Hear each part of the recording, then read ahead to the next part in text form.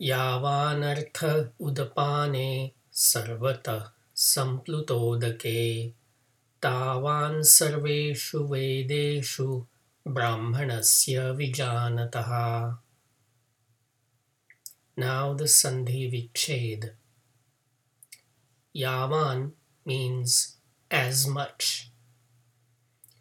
Artha is a noun meaning value or worth. Udapane is the locative form of a noun meaning well, as in a source of groundwater.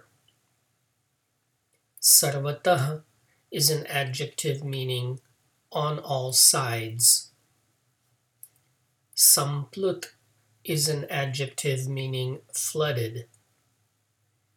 Odake is the locative form of a noun meaning water. Tavan means so much. Sarveshu is the plural locative form of an adjective meaning all.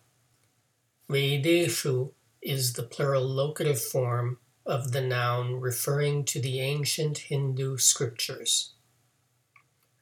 Brahmanasya is the genitive form of a noun referring to a particular caste.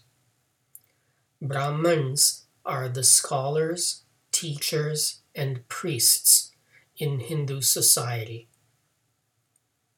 Vijanataha is an adjective meaning shrewd. Reordering for English, we get the following anvaya.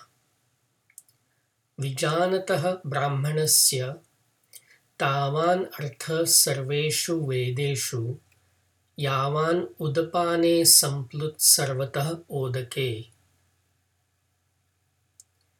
For a shrewd Brahman, there is as much value in all the Vedas as in a well when flooded on all sides with water.